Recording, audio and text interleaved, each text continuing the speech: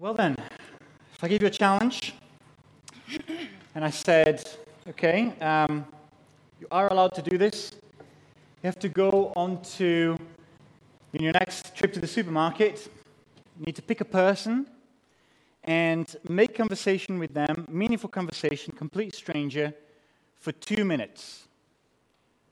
Can you just write down on your whiteboard, one word, how do you feel? Okay, just take a minute to do that. Complete stranger, 2 minutes, meaningful conversation, take him to Jesus. How does that make you feel?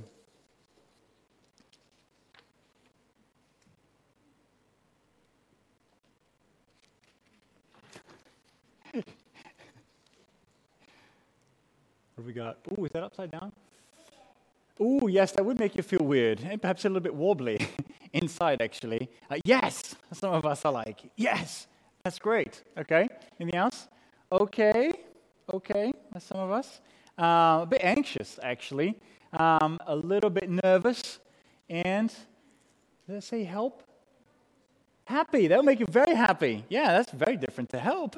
Absolutely. Uncomfortable, actually, and wouldn't know what to say. Yeah, I think we have the whole, spectrum of emotions here, actually, with that this evening. And, if I asked you again, how was it afterwards? Again, a different, number of emotions would be said tonight. Now, some of the words that I think I sometimes associate with the idea of telling other people about Jesus, even though I'm kind of paid to do this, is guilt, hard work, exciting, impossible. Not for me because I'm not gifted. Sometimes I feel like that. But tonight I hope that we start a series that excites you when the thought goes through your mind of sharing Jesus, talking about Jesus, introducing other people to him. Because I think that one of the reasons why we struggle with it is because we have a lack of confidence in him and therefore in ourselves. And so, obviously, not all of us are called to talk to complete strangers. Sometimes God doesn't give us that opportunity anyway. But all of us do have friends, neighbors, family members who don't believe as we do. And I hope that you are encouraged as we talk about things that will increase our confidence as believers to share our faith.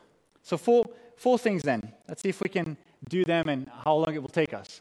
One is know what you believe and why you believe it. Number two, I didn't put them all together. Never mind. Okay, you write it down and they'll come up later on. Understand what we believe and why we believe it. Enjoy Christ. Enjoy God. Number three, believe in God's Holy Spirit and what he does, his role. And number four, know who you're talking to. So first, then, understand what we believe and why we believe it. How confident would you be if I said, okay, tell us all what the Trinity is? Just a couple sentences, okay? 1 to 10, I wonder. If someone asked you, how do you know God exists? How can you know that for sure? Or, how do you know the Bible hasn't been changed? That's another interesting question. We'll talk about that. Not tonight, not all of these. How does being a Christian change you in a way that other religions wouldn't? That's another one. Or if this one that normally comes in the form of a statement, you're in a conversation and someone says, well, all religions are just wishful thinking out there, really. Or they just say, all religions are the same. It's not even a question. And it feels really pushy to even mention anything. Now, these and other questions, hopefully we'll get to talk about in the next coming weeks. But the first point I think that I want us to think about and to get is these questions can seem very intimidating and difficult. But actually, if we do what the Lord Jesus says in the Gospel of Matthew, loving God like this increases our confidence. Let's read that verse together, Matthew 22:37. Love the Lord your God with all your heart, with all your soul, and with all your mind. With your brain. With your ability to think, to reason, to be rational. And often the problem I think that we have as Christians is that we're ashamed to use our brains somehow. Or at least that's how people perceive us in the way that we love God. It's easier to think of our brain as a tool that you use for school Or if you're at university, you've got to memorize stuff, you need to learn stuff. But tell me what happens if I said, right, everybody, from next week on, church will be sending you homework for you to send in with your answers next week. How would that make you feel? Anybody be excited about that? Andy's watching because then he's going to put that in the sermon next week. Yes, some of us, yes. In the same family, you have a no and a yes, I'm excited. I love that. That's fantastic. Okay? Now, I'm not saying that preachers now need to send you coursework for the week ahead, but I think the reason why we might have a negative knee-jerk reaction to that is because we underestimate the commitment we should have in being Christians, in investing in knowing what we believe and why we believe it, in knowing God and loving God with our minds. It's a danger for us to not do that, to not be excited about it. It's a danger for you if I do that, because then I just teach you the easy stuff, or I just repeat, little microwavable sentences that are ready-made. But loving God with our minds is going to lead us to search for the answers to our questions, to come upon questions we're not even asking, because you're just excited and thirsty for more of God, and you'll find out that there are questions you should be asking as you read the scriptures. And then you'll find out that it should be the most natural thing for us as Christians to desire more of God. When Paul speaks about this, about our growing desire to be equipped and to know God, here's what he says in 2 Timothy 2:15. If that's too small, I'll read it for you anyway. Do your best, Paul says, to present yourself to God as one approved, a worker who does not need to be ashamed, and one who correctly handles the word of truth. So you're excited about the Bible, and you're excited about understanding how to interpret it and how to explain it. Paul says this, what is more, I consider everything a loss because of the surpassing worth of knowing Christ, my Lord, for whose sake I have lost all things. He then explains a little bit what he means by knowing Christ when he says that it's about knowing his power, the power of his resurrection in his new life, and to suffer alongside him and get to know God better in his experience of God. But all that stuff only happens, you only experience God and know his love if first you have learned something of him with your mind, and that's been transformed into the way that you live. So it should be natural for us as Christians to love God with our minds by engaging with the scriptures, and in a sense, we're called to do that. Remember that last year we talked about Acts 17, and we talked about how when Paul visited Athens, he showed that he was even able to quote what other people who are not believers think in his understanding. He was reading widely, which is something that we are called to do. And so my challenge for you is for you to think, am I investing in knowing what I believe as a Christian, what I should believe? When I hear the word Trinity, do I think about all of the things that I'm not sure about, and then go ahead to find out, read, ask questions of the church leadership and others? Because you see, if you want to, for example, follow a theme throughout the scriptures, there's actually a field of study called that. You don't know that that's what you're doing, but you're doing biblical theology. If you ask the question, you know what, I want to see what the Bible says about sex and sexuality. You might not realize it, but you're investing in your faith by doing systematic theology. When you get all the verses in one topic, put them on the table, and let the picture emerge. It's a very exciting thing to do. Hope we can do some of that as well. When you ask, for example, how have Christians interpreted this passage throughout the scriptures? Because it's really hard. Like 1 Timothy, where it says women should learn quietly and not say anything in church. You're like, how did people interpret this? Because people will think of Christians as misogynistic. Well, you're doing historical theology when you do that. That's interesting. Big words.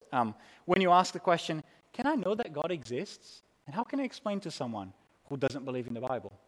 We'll talk about that too. That's another field as well. And I think for many of you, you're probably thinking this right now. But I'm not smart. I'm not academic. Now, I don't think that you need to be academic to invest in knowing why you believe what you believe and why you believe it. Because, out of all the people in this room, I count myself amongst those who don't have a degree. Okay? So I've had an inferiority complex for a long time about this. Like, I don't have a degree. Andy has a degree. He's getting another degree. I don't even have the first one.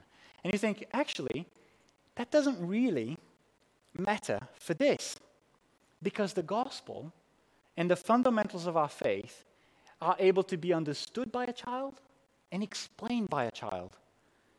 But what matters the most is this: your heart. Do you have a desire to know what you believe? That's enough. God will provide plenty of opportunity for you to learn what you need to learn. That makes me think about that moment in John chapter 4 where Jesus meets this foreign woman, and she's ashamed even to talk to him. But after she has the gospel explained by Jesus and she believes, what I always find amazing is that she goes without any training. She does not have a degree in evangelism or in talking about Jesus or in, whatever else you can think of. And she tells everyone in her little village about Jesus. And the most surprising thing is, it works.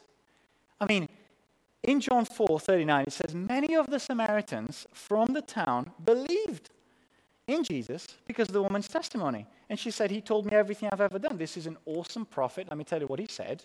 And people believed. And so if you're frightened because you're putting too much perhaps on your shoulders, that you feel that you need to have the right words, otherwise someone will never understand the gospel. We'll wait until point number 3. But many of us are, comfortable reading books. Some of us are not. Some of us might find it easier to just find a really good podcast that explains the book that you find it really hard to read. If you want recommendations, ask me, ask Andy. We're more than glad to tell you what we might recommend. But the big idea is the calling that God has for you as a Christian to love him with your mind is a calling for you to not be ashamed to invest intellectually as you read, so that you can grow in your faith and therefore grow in the way that you explain it. Because when you're confident in what you know, you can, when you get nervous, you can take a deep breath. When the question is asked or you're in a tough spot, and at least you've got something, okay? And I remember the story about the preacher who had his sermon ready, and then at one point he put argument weak, shout louder. I don't know if you've ever heard that before. That's like a classic thing to say. We would feel that as Christians if we don't know what we believe. And we feel like we just sort of need to be argumentative or be very defensive when someone accuses us of something. Whereas if you are confident in what you believe and why you believe it, it's a lot easier to, if you need to, give a defense for what you believe or give an argument without being argumentative or defensive. So just to summarize, what we want to do in this series, because this is a bit of an introductory section, over the next few weeks is we want to help you enjoy God as you learn. We want to increase your confidence so that, just like in Psalm 72, remember, where the psalmist is really jealous as he looks at the lives of those who don't believe, until halfway through the psalm, he says, do you know what? What I believe is so much better. God is so much more satisfying. And I hope that as we talk about these things, you will get that too, and to equip you to talk about him, to introduce others to him. Let me just give you a few scriptures, if you are a note taker tonight, about why there's no excuse for a thoughtless Christian to exist. 2 Corinthians 10:5. We demolish arguments and every pretension that sets itself up against the knowledge of God, and we take captive every thought to make it obedient to Christ. Demolish arguments. Wow, that's strong language. Titus 1:9. He must hold firmly to the trustworthy message as it has been taught, so that he can encourage others by sound doctrine and refute those who oppose it. You know well enough that you can show why people have gone wrong. 1 Peter 3:15. But in your hearts revere Christ as Lord. Always be prepared to give an answer to everyone who asks you, to give the reason for the hope that you have, but do this with gentleness and respect. And finally, 1 Thessalonians 2:8, showing that it's not just about some sort of head knowledge and beating people over the head with an argument. Because we loved you so much, Paul says, that we were delighted to share with you not only the gospel of God, but our lives as well. So, the first challenge is for us to think, do you know what you believe? And do you know why you believe it? But here's another one. Enjoy Christ. Now, I know that in this country, the number one pastime in a pub is, anybody?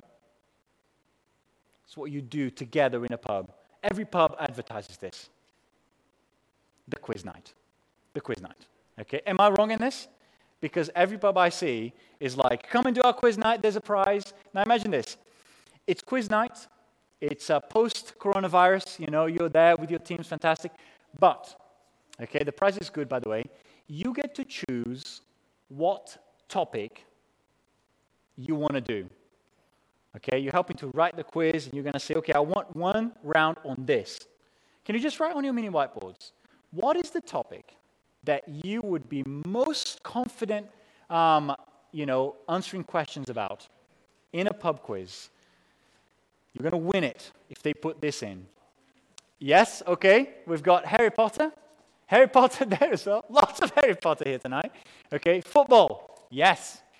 Okay, animals. Marvel. Fantastic. God. Wow, that's pretty good. That's pretty good. History. Yeah, absolutely. What else we got there? Ooh, what's that at the back? Lewis, what chose? Technology and the Bible. Ah, excellent. That's pretty good. That's something good to be called. 70s music. Okay, look at that. I can't boast to know 70s music that well.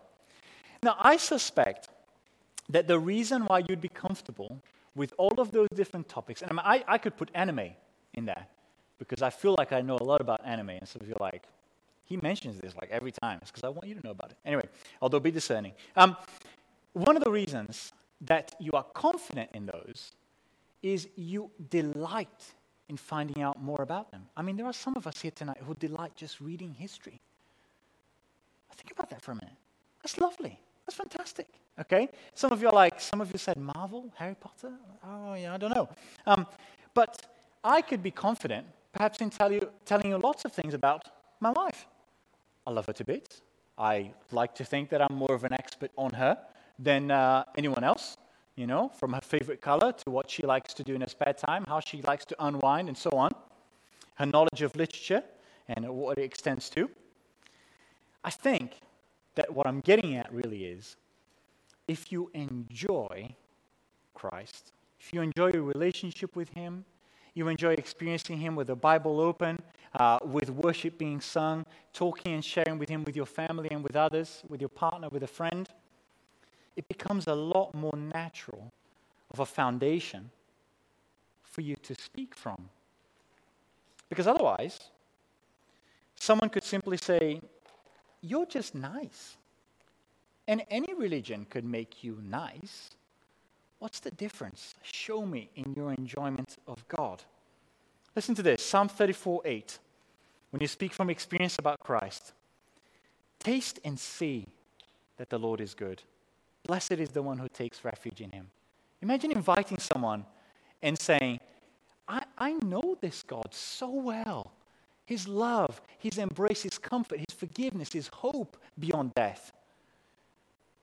That I want to tell you. I mean, people can tell when your face lights up like that. Psalm 42, as the deer pants for streams of water, so my soul pants for you, my God. All of the knowledge in point number 1, what you believe, why you believe it, prayed through, delighted in, translates into a closeness with God and prevents us from just becoming people who sort of vomit the stuff that we understand, about our faith. We become more winsome, I guess. I remember someone who first tried to tell me about Jesus, and I was maybe 14, something like that. And I just admire his perseverance, because he was out sharing the gospel on the streets, and he bumped into me, and his name was Caio, I think, and he said, can I just tell you about the 4 spiritual laws? Does anybody know that little leaflet from Campus Crusade for Christ? And he went through it with me, and then he said, would you like Jesus to take the center of your life, to be on the throne, for you to be on the throne? And I said, well, I'm not sort of a religious person, but I think if I were to be, I probably would go to the Church of Satan, because there are all sorts of crazy, sexual rituals in that. And so if I were to go to anything, I would go to that. This is probably what he looked like at the time, But he was so joyful in telling me about Jesus, not sort of just in an extroverted personality, it's just his persistence in saying, no, but this really is the best. That I continued listening to what he had to say. And we want to be like that. So as you invest in finding out your faith, finding out what you believe and why you believe it, let it be transformed as you pray through it and enjoy God through it. Now here's the next point. Not only do you want to know what you believe and why you believe it, you want to enjoy Christ, you want to believe in God's Spirit, the work that he does. Now, let me tell you why I think this gives us a lot of peace of mind as Christians. Here's the number one topic in my household. What the government expects of my wife as a teacher. That's the number one, okay? Some of you who are teachers, you're talking a lot about, some of you who have NHS workers in your household, okay? I mean, I guess whatever, if you're in full-time work at the moment, you're talking about this. And I find that it's almost as if our government has this perspective of educators, okay?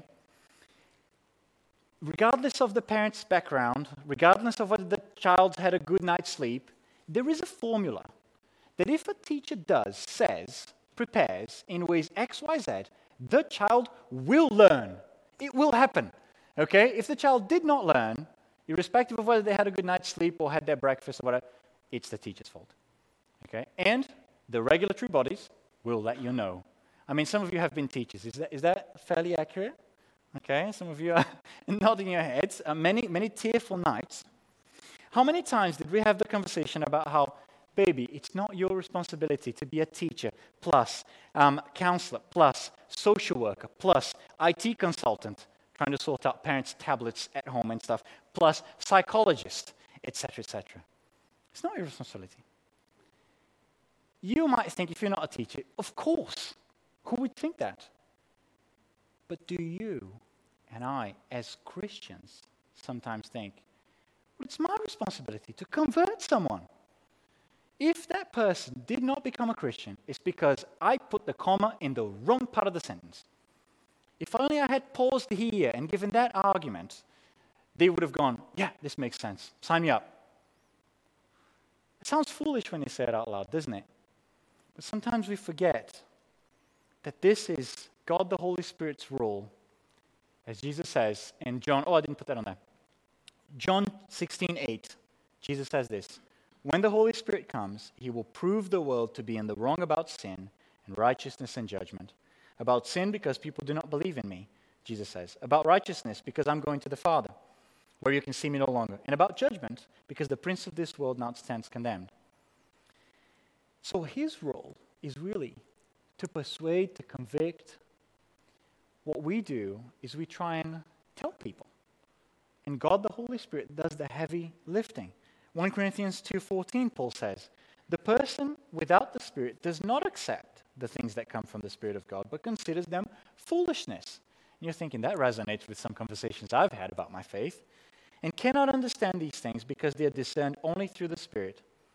So if you've had the thought, if only I'd said the right words, they would have understood my faith. You have forgotten that, like Romans chapter 1 says, and you can have a look at this later on because time runs out, Romans chapter 1 verses 18 to 20, the whole world is already without excuse because they have plenty of witness to find out about God, even before you prayed for those in your life who don't know Jesus. Let that comfort you and actually embolden you.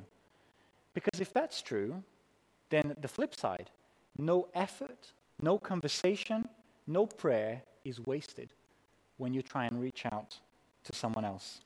That enables us to fear God more than man. It enables us to engage with our faith as part of our growth and to take bold steps when we seize opportunities. But here's the last one. Not only do we want to know what we believe, why we believe it, we want to enjoy Christ, we want to believe in God the Holy Spirit's work, but you want to know who you're talking to. Now, depending on your age, this may or may not be funny to you. Have a look at this meme. Here's what it reads. 7-year-old kids today It's all about iPhones and tablets. Here's me when I was 7. I did this. Did you do this when you were a child? Just speaking to the fan, yeah? Some of you who are Generation Z, actually, or also known as digital natives, you also did this. Not only did I do that, I go into the kitchen, get a pan lid, okay, sit on my chair, hold it, and then speak into the mic and pretend I was on a bus giving announcements. Okay?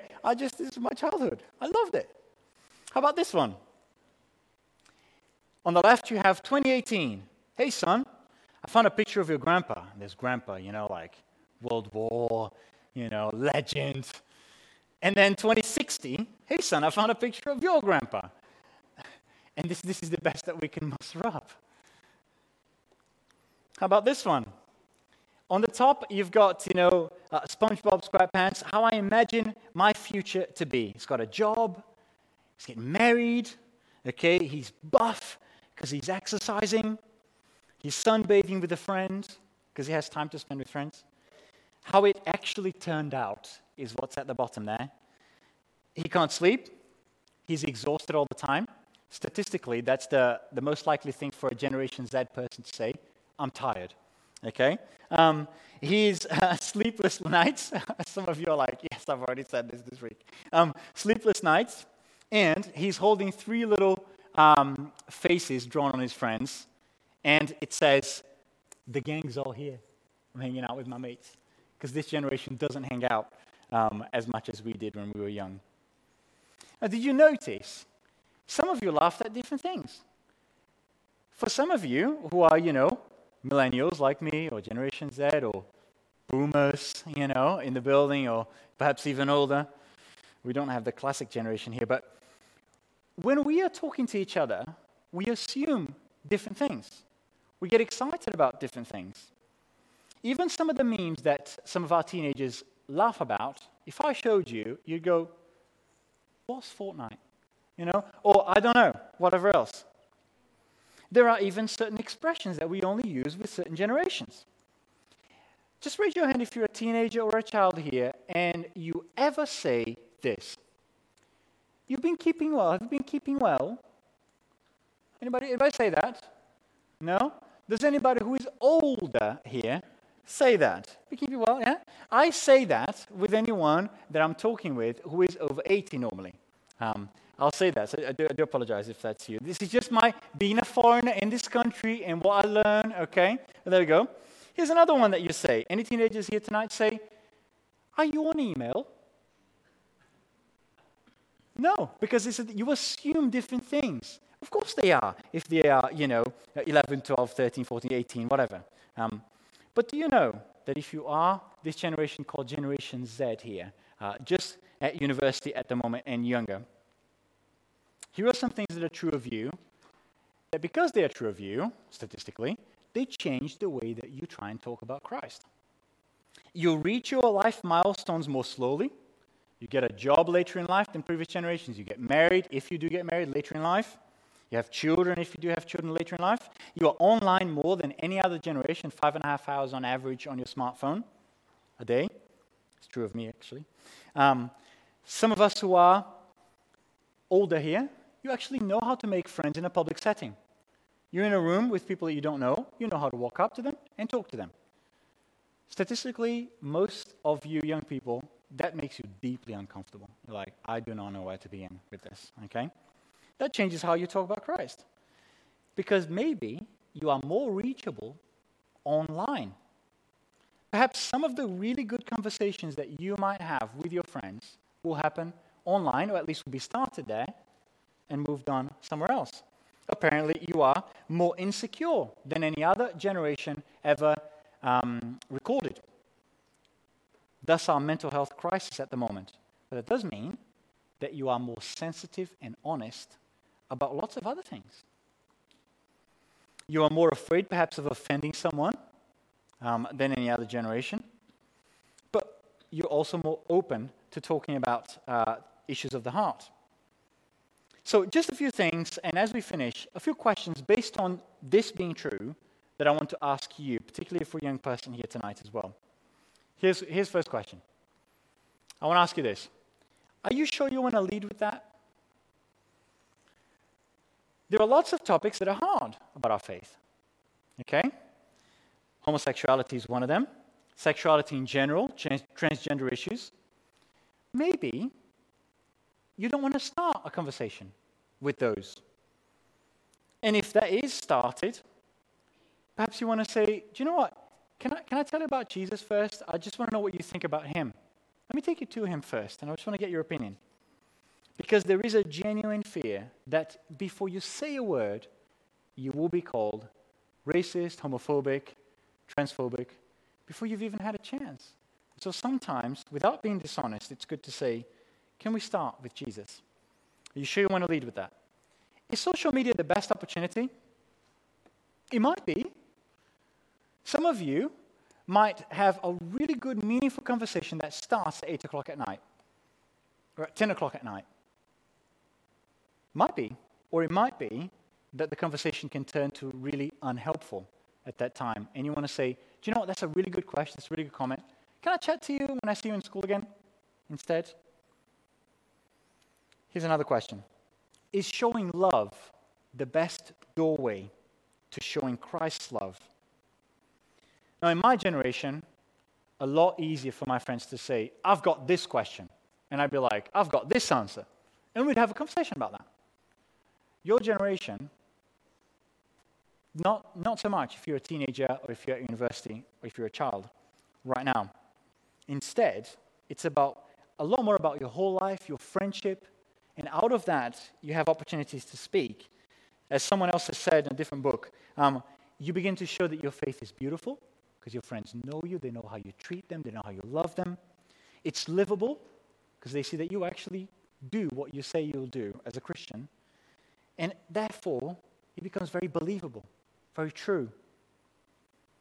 Here's just another one, which is a statement. Your friendship is better than our building. Those of us who are my age and older, very, very normal, natural for us to say, hey, we're putting on this event. Do you want to come? How many of you would say here tonight your friends would be extremely comfortable coming into a church building? No, that's like, if you're watching from home, that's like nobody, right? Back in the day, that would have been a somewhat normal thing to do. Now, a church building is more threatening than ever, which is why your friendship is a better opportunity often to start the conversation than simply wait for the professionals to come and do an evangelistic event. It's not the thing as much anymore. Last one, is a question better than a statement in this conversation? And we're going to have a whole evening on this, so I'm not going to say too much about it now, but how would you feel if someone said this in a conversation? It doesn't make sense to believe in God. You feel like anything you say is going to be pushy, arrogant. What about this? It's wrong to force your views on other people. What about this? All Christians are homophobic. They've not asked you a question. They just said something. What do you do? Well, hopefully you salivate for the answer in another week.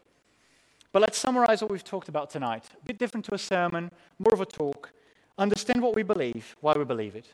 We want to enjoy Jesus because we turn it into something we pray through. Number 3, we believe. It's not your responsibility to convert people. You trust in God. And you know who you're talking to in some of the things that we've just said. Now I'm going to pray, and then I want you to think, what is the one question you would really hate for people to ask you? And that will help inform me as we progress in the series. So let's pray now before we sing again. Just a moment for you to talk to God before I start praying.